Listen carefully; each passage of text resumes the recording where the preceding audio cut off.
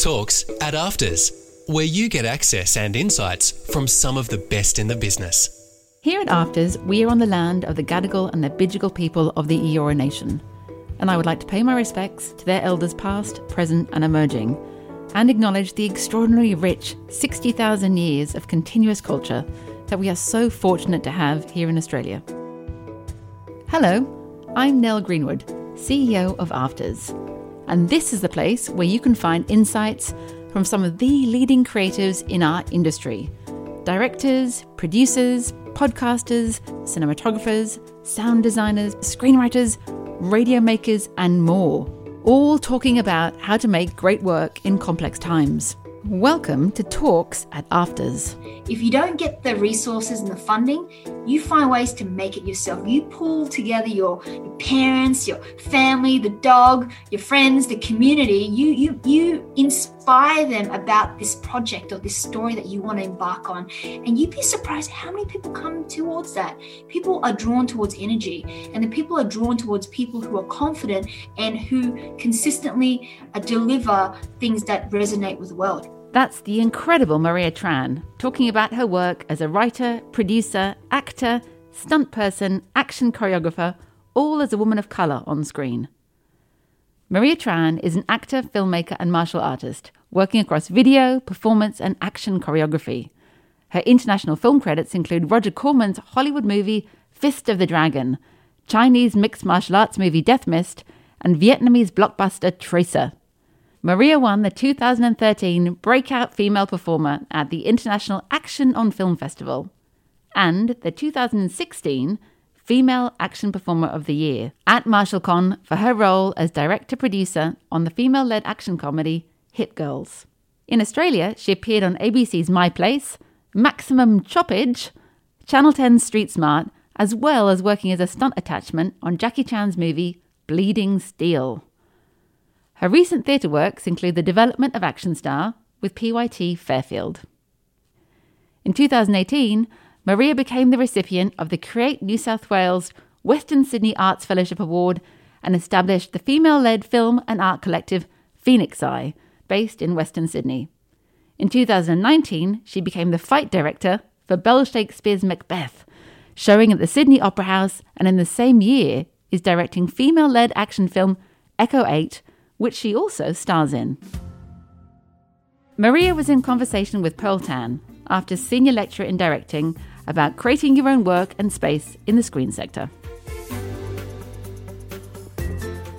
Hello, Maria. Hello, Pearl. Thank you so much for allowing me to have this opportunity to be on this platform today. It's a pleasure to have you. Now, do you remember how we met? I actually was thinking back and I can't remember, but it was a really long time ago. But Must be. We've been in this industry for a very long time. Still going.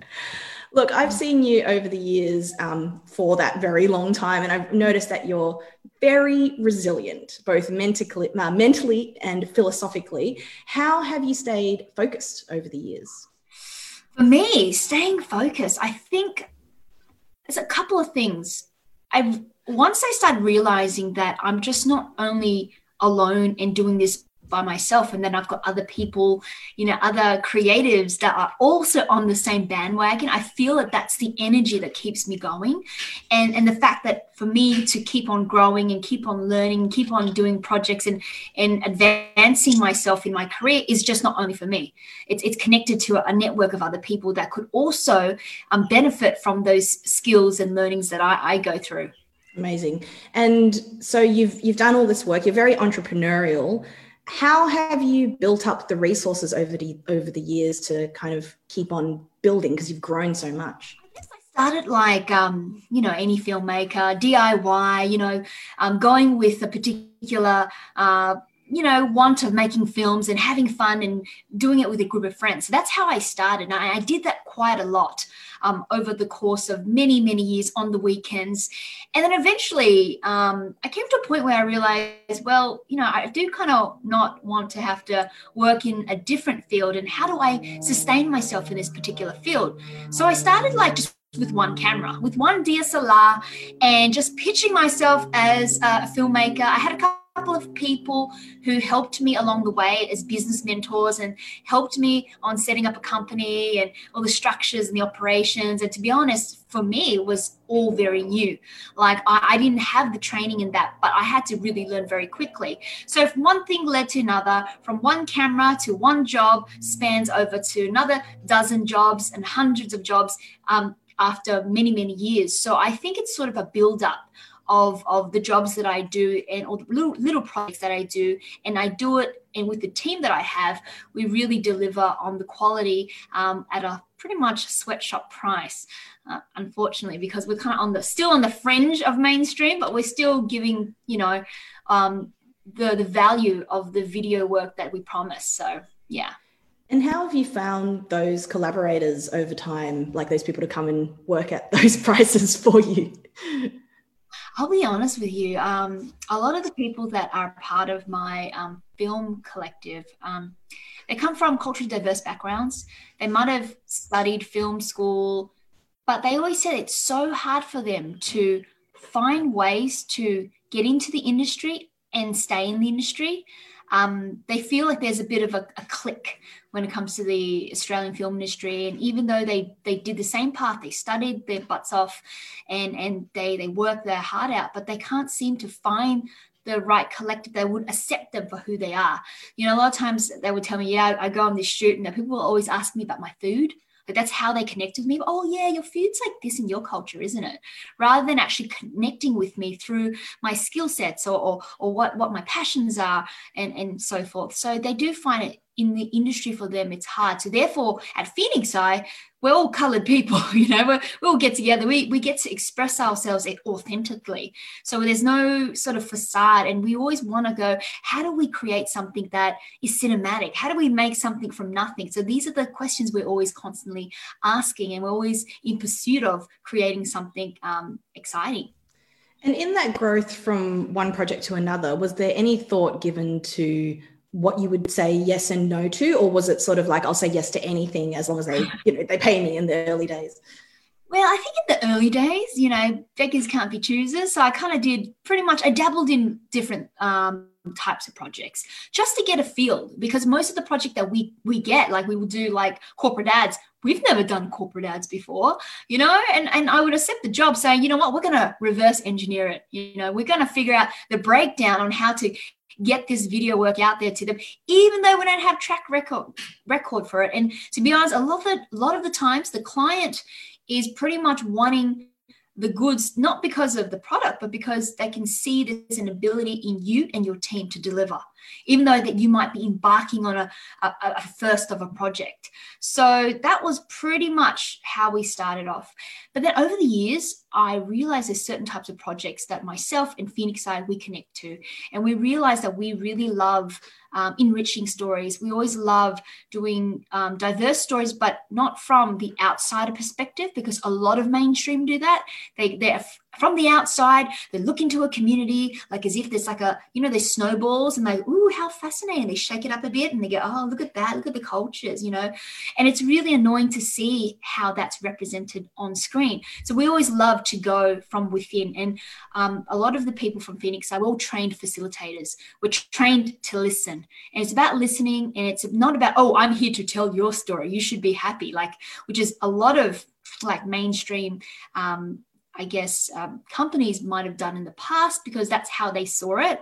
But I think it's pretty much about filmmakers, creatives working with the community and listening and being there and being quite, not I'm here to help you. It's more like we're here to connect and find ways to create something together. So that's sort of the way we work when it comes to Phoenix Eye. And yes, there are certain projects we do.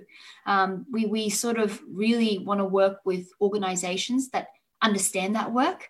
There's certain organizations that might look like they're working for diversity sometimes, but at the same time, they have a outsider globe, snow globe lens. And I have to be really quick to decipher that. I have to be, if they go, oh yeah, but we need to tick boxes, I'll be like, ooh. I'm like, okay, interesting. Because even though Phoenix Eye is a small collective, and financially we're not like multi-millionaires or anything, but we have integrity in what we do. and we have values that we know that if they were to get confronted and we forego that, that's going to be the end of us. So we're always listening and going, do we really want to work with particular projects, particular groups, only because we don't want to undermine the thing that we believe in. I love the snow globe analogy. Like I definitely like viscerally can feel what that's like. You mentioned working with community. It's interesting in some circles where community is seen as like an amateur or, like not legit. What are your thoughts on that? Yeah, like I've been confronted with that a lot. I remembered going in my early days, when I first started my company, and we would go in and, we dress differently, and they come in and you can immediately see that they're sort of looking for the token, the non-colored person to talk to. And I was like, oh yeah, I'm actually the managing director of this company. Oh really? I'm looking around and I'm like, I'm here, and you can just tell it that there's this sense of, oh, we didn't expect you to be this way. And then over the years, I realized, you know what? We're going to come in, we're going to be all in uniform, we're going to be all in black, holding these big like cases. And then we noticed that, okay, if we're in uniform, no one's going to dare give us the eye, like, oh, you guys look like a bunch of sampan wannabe filmmakers. You guys have uniform. You guys have a set attire. You have a way of connecting with people. That's professional. Okay, let's get started. So that's sort of the things that I do come across over the years. But then I realized, if you're coming from a culturally diverse background and if you're facing this stuff, you need to not only, of course, deal with it, but also find ways to subvert it. Because if we sit there and we go, oh, no, I can't believe that's just happened to me. And then next thing you know, there's 5 other things that are similar. And if we don't find creative ways on how to retaliate or how to respond, then we'll just keep on getting the same thing over and over again. So I'm sort of quite, nowadays I feel like that's the thing. As a culturally diverse filmmaker, it's about being innovative. And each time you face these little subtle racist things, you got to quickly be on your toes to respond back in a clever way to sort of like shock them and not get them to do that again. So, yeah.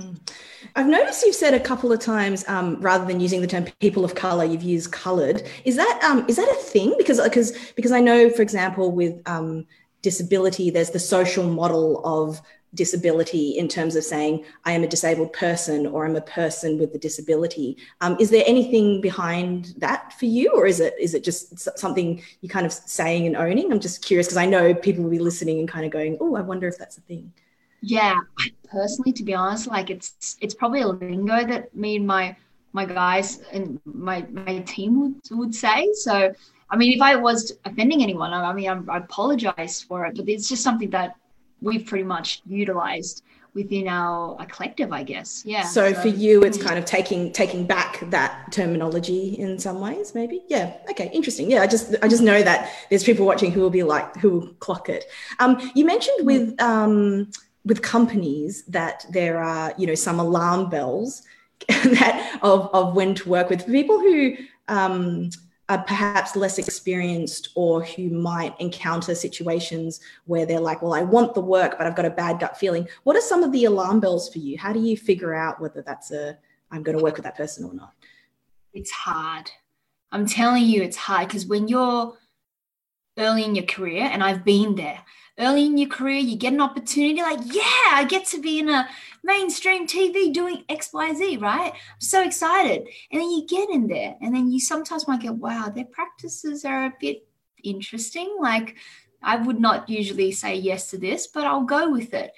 But there will come to a point where sometimes you'll come to a point where you're like, okay, they've asked me to do something that, I can kind of say yes to make them happy, to potentially advance my career?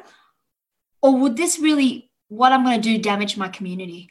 Because I live in the community. My parents are in the community. My aunts and uncles, and everyone's connected to my community. And you have to think about that. And then you have to go which way to go.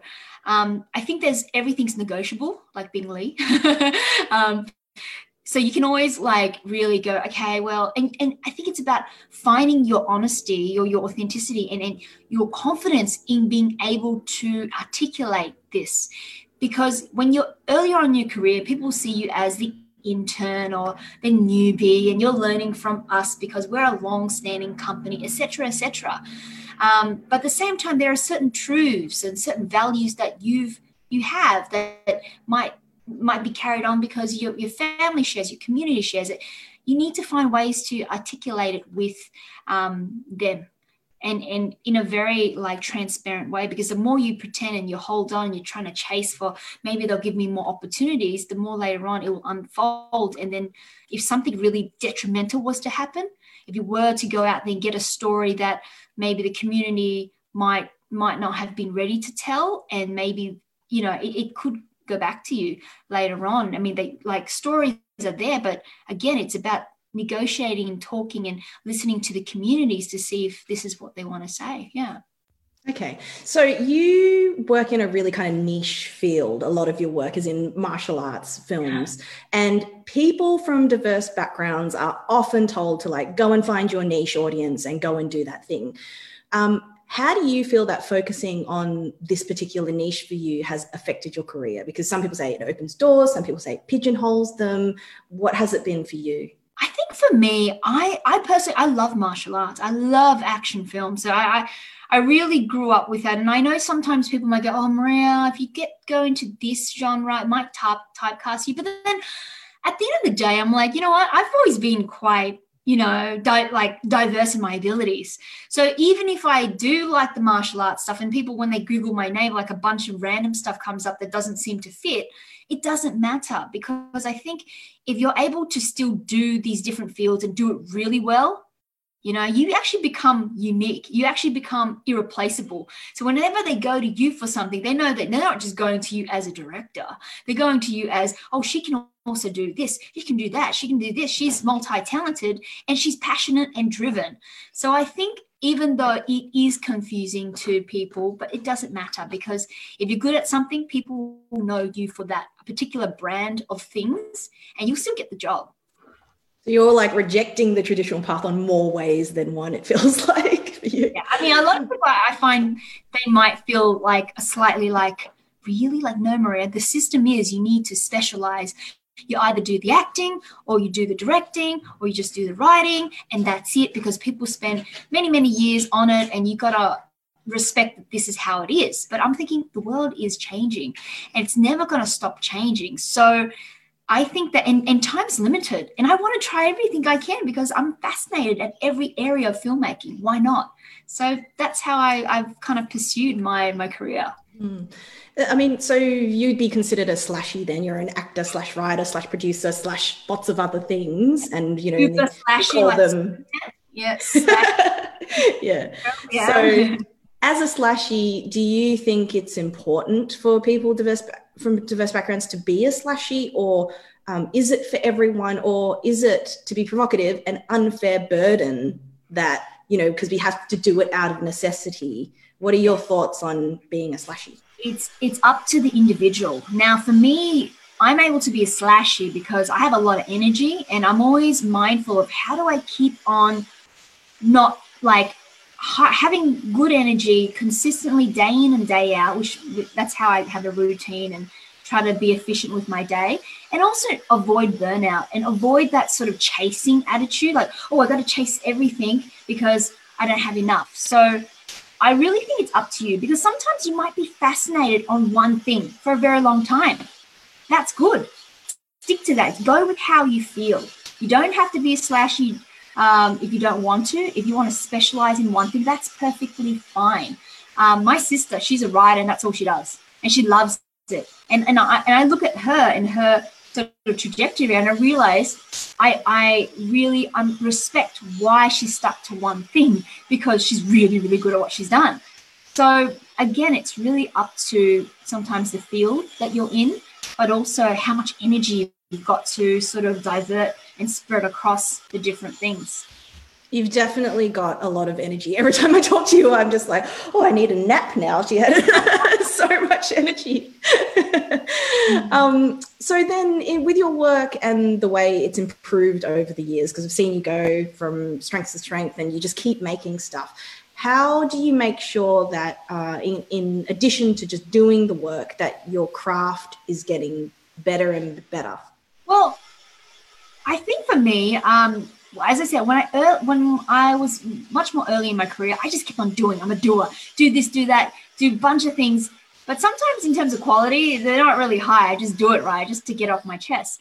But as I get older, and then I start developing a team, and then I started having, local as well as international mentors who would guide me, who would tell me, Maria, that thing you did there, I don't know. And then I'll be like, oh, okay. I would take that on board.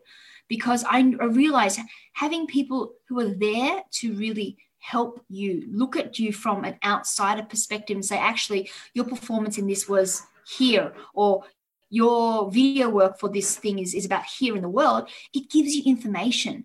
And that information helps you figure out where you put your attention to what you hone, to what you keep on developing to be better as you age. So for me, I'm very lucky to have mentors and advisors and people across the world always giving me information and quite freely from their heart, because they feel inspired by some of the crazy things I do.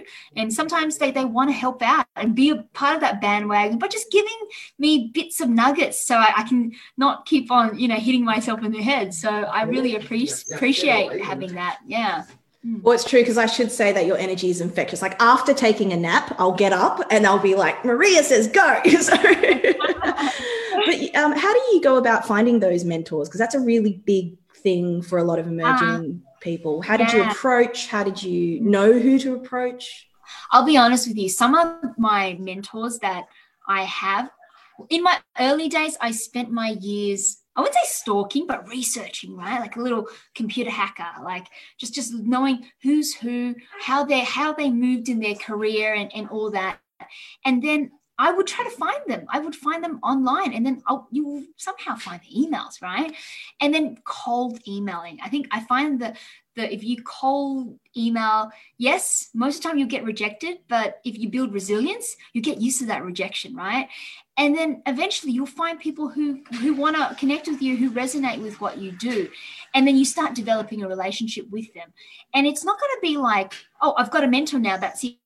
You actually have to build a relationship with them over the years. You have to share with them. You have to find ways to do things to also help them out so they can also help you out. So, and that's how a lot of the work that I got internationally is based on that. Me being in Australia, doing my research, developing a digital connection relationship with these top mentors, and eventually starting to see that when opportunities happen, I can then, the stars align. I can then go overseas to fulfill a role because they know and they've seen my career over the years that I can do something. So that's how it all works out for me. You're quite unique in that, in terms of the way you balance your international and Australian career. Can you talk a bit more about that? How have you balanced it? Because typically we see people going to the States or to the UK, but you've gone and done work across Asia. How have you gone about navigating that? I think I find that I like being based here in sort of Sydney, Western Sydney, because I've built up a base.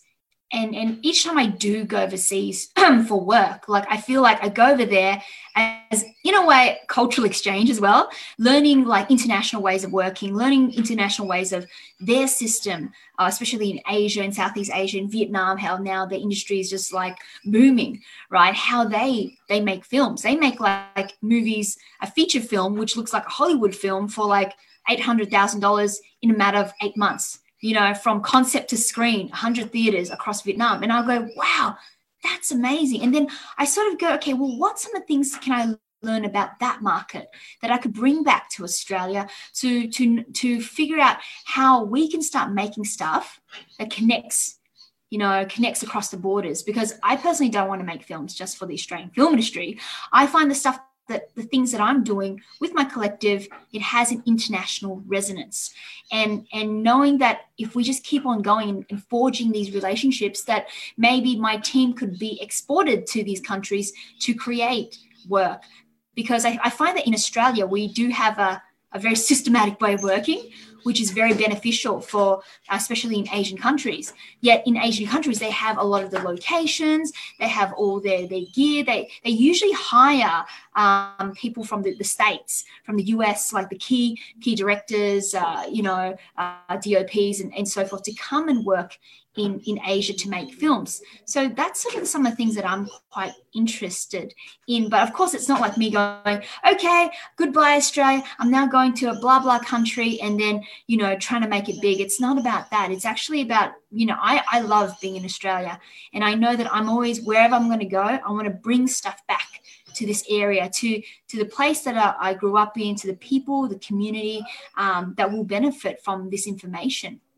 Yeah, we've got a question that's come through which relates to that in terms of the community work. You started your career in the arts at ICE, Intercultural Exchange in Parramatta, when they were quite focused on community development work. How do you think this has impacted your professional practice? The community cultural work that I did at ICE, I would say it actually, a lot of the stuff that I did over the years with their projects, I learned a way of just listening. Deep engagement and listening that I feel like sometimes it is missing in mainstream filmmaking. And sometimes I feel like in mainstream, it's just, going there, grabbing the stories and getting out. Whereas with community cultural development work, it's this listening, it's this exchange, it's this, really honoring communities and feeling like it's an honor to be there, to be a part of this story rather than as a privileged perspective.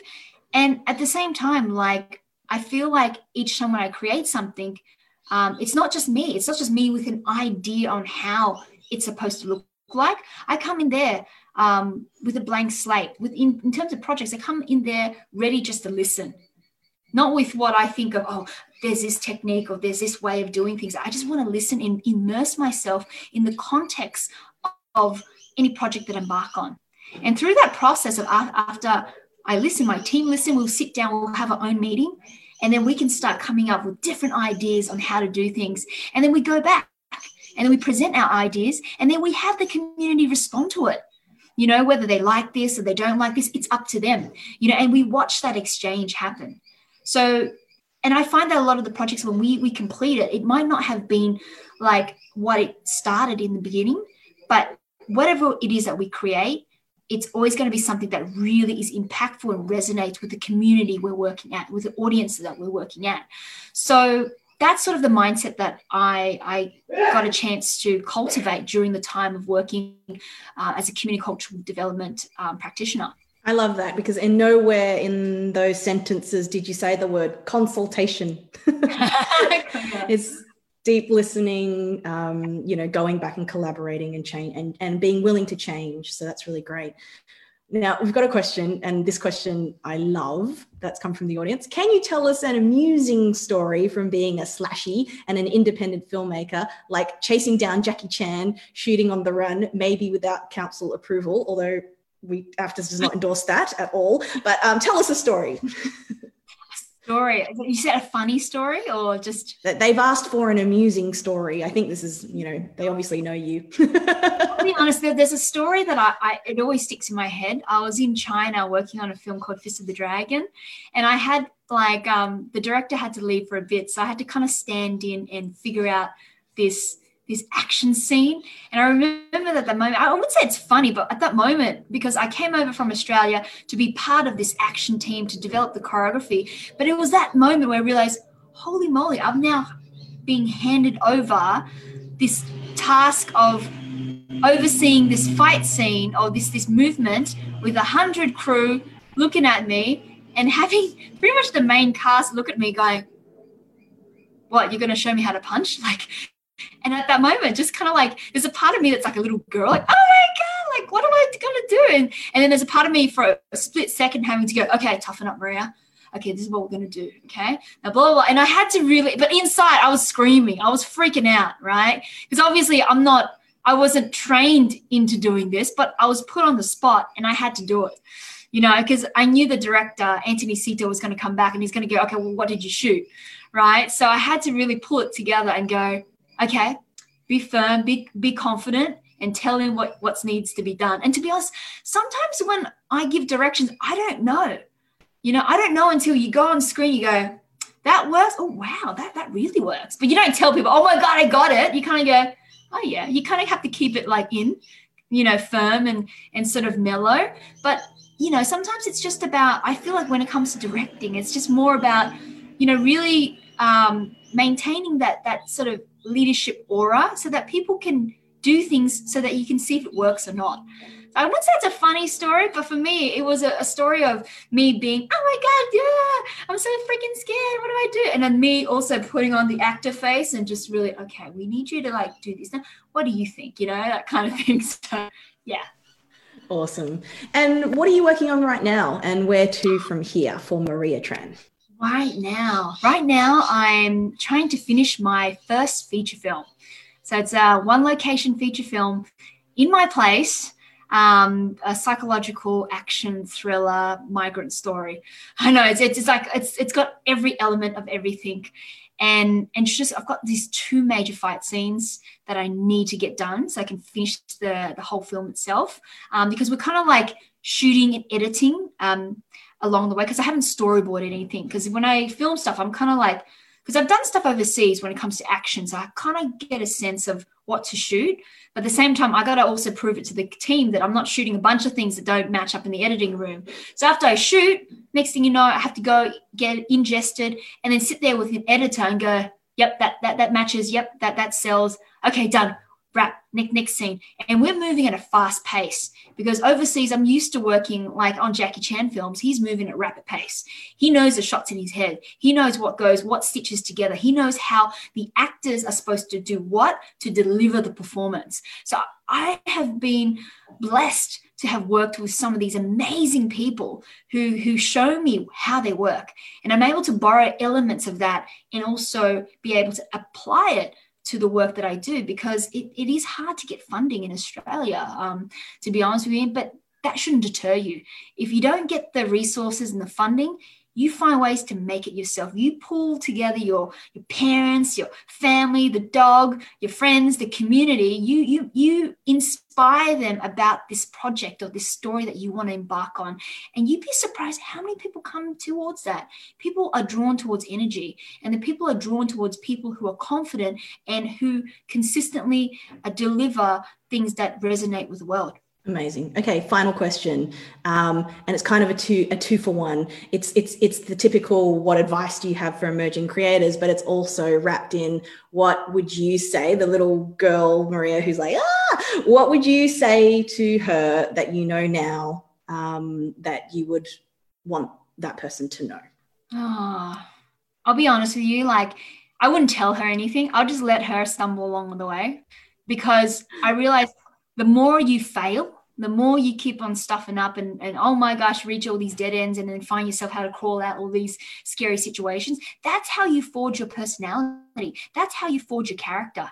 So really, like, you could read all the books, all the self-help books and all of that stuff, but there's so much you can process, and you only process things when you apply it, when you get practical with who you are and go, oh, wow, I didn't realize that's uncomfortable for me, but then now I'm going to push the boundaries. Why? Unpackage why certain things that you don't feel comfortable. Because I think when you start exploring yourself a bit more, then you can start developing, pushing your boundaries and your range, and then realizing, oh, wow, I can do that. You've been listening to Talks at Afters, an Australian film, television and radio school podcast. Please subscribe for more episodes. For show notes and other resources, head to afters.edu.au. That's aftrs.edu.au.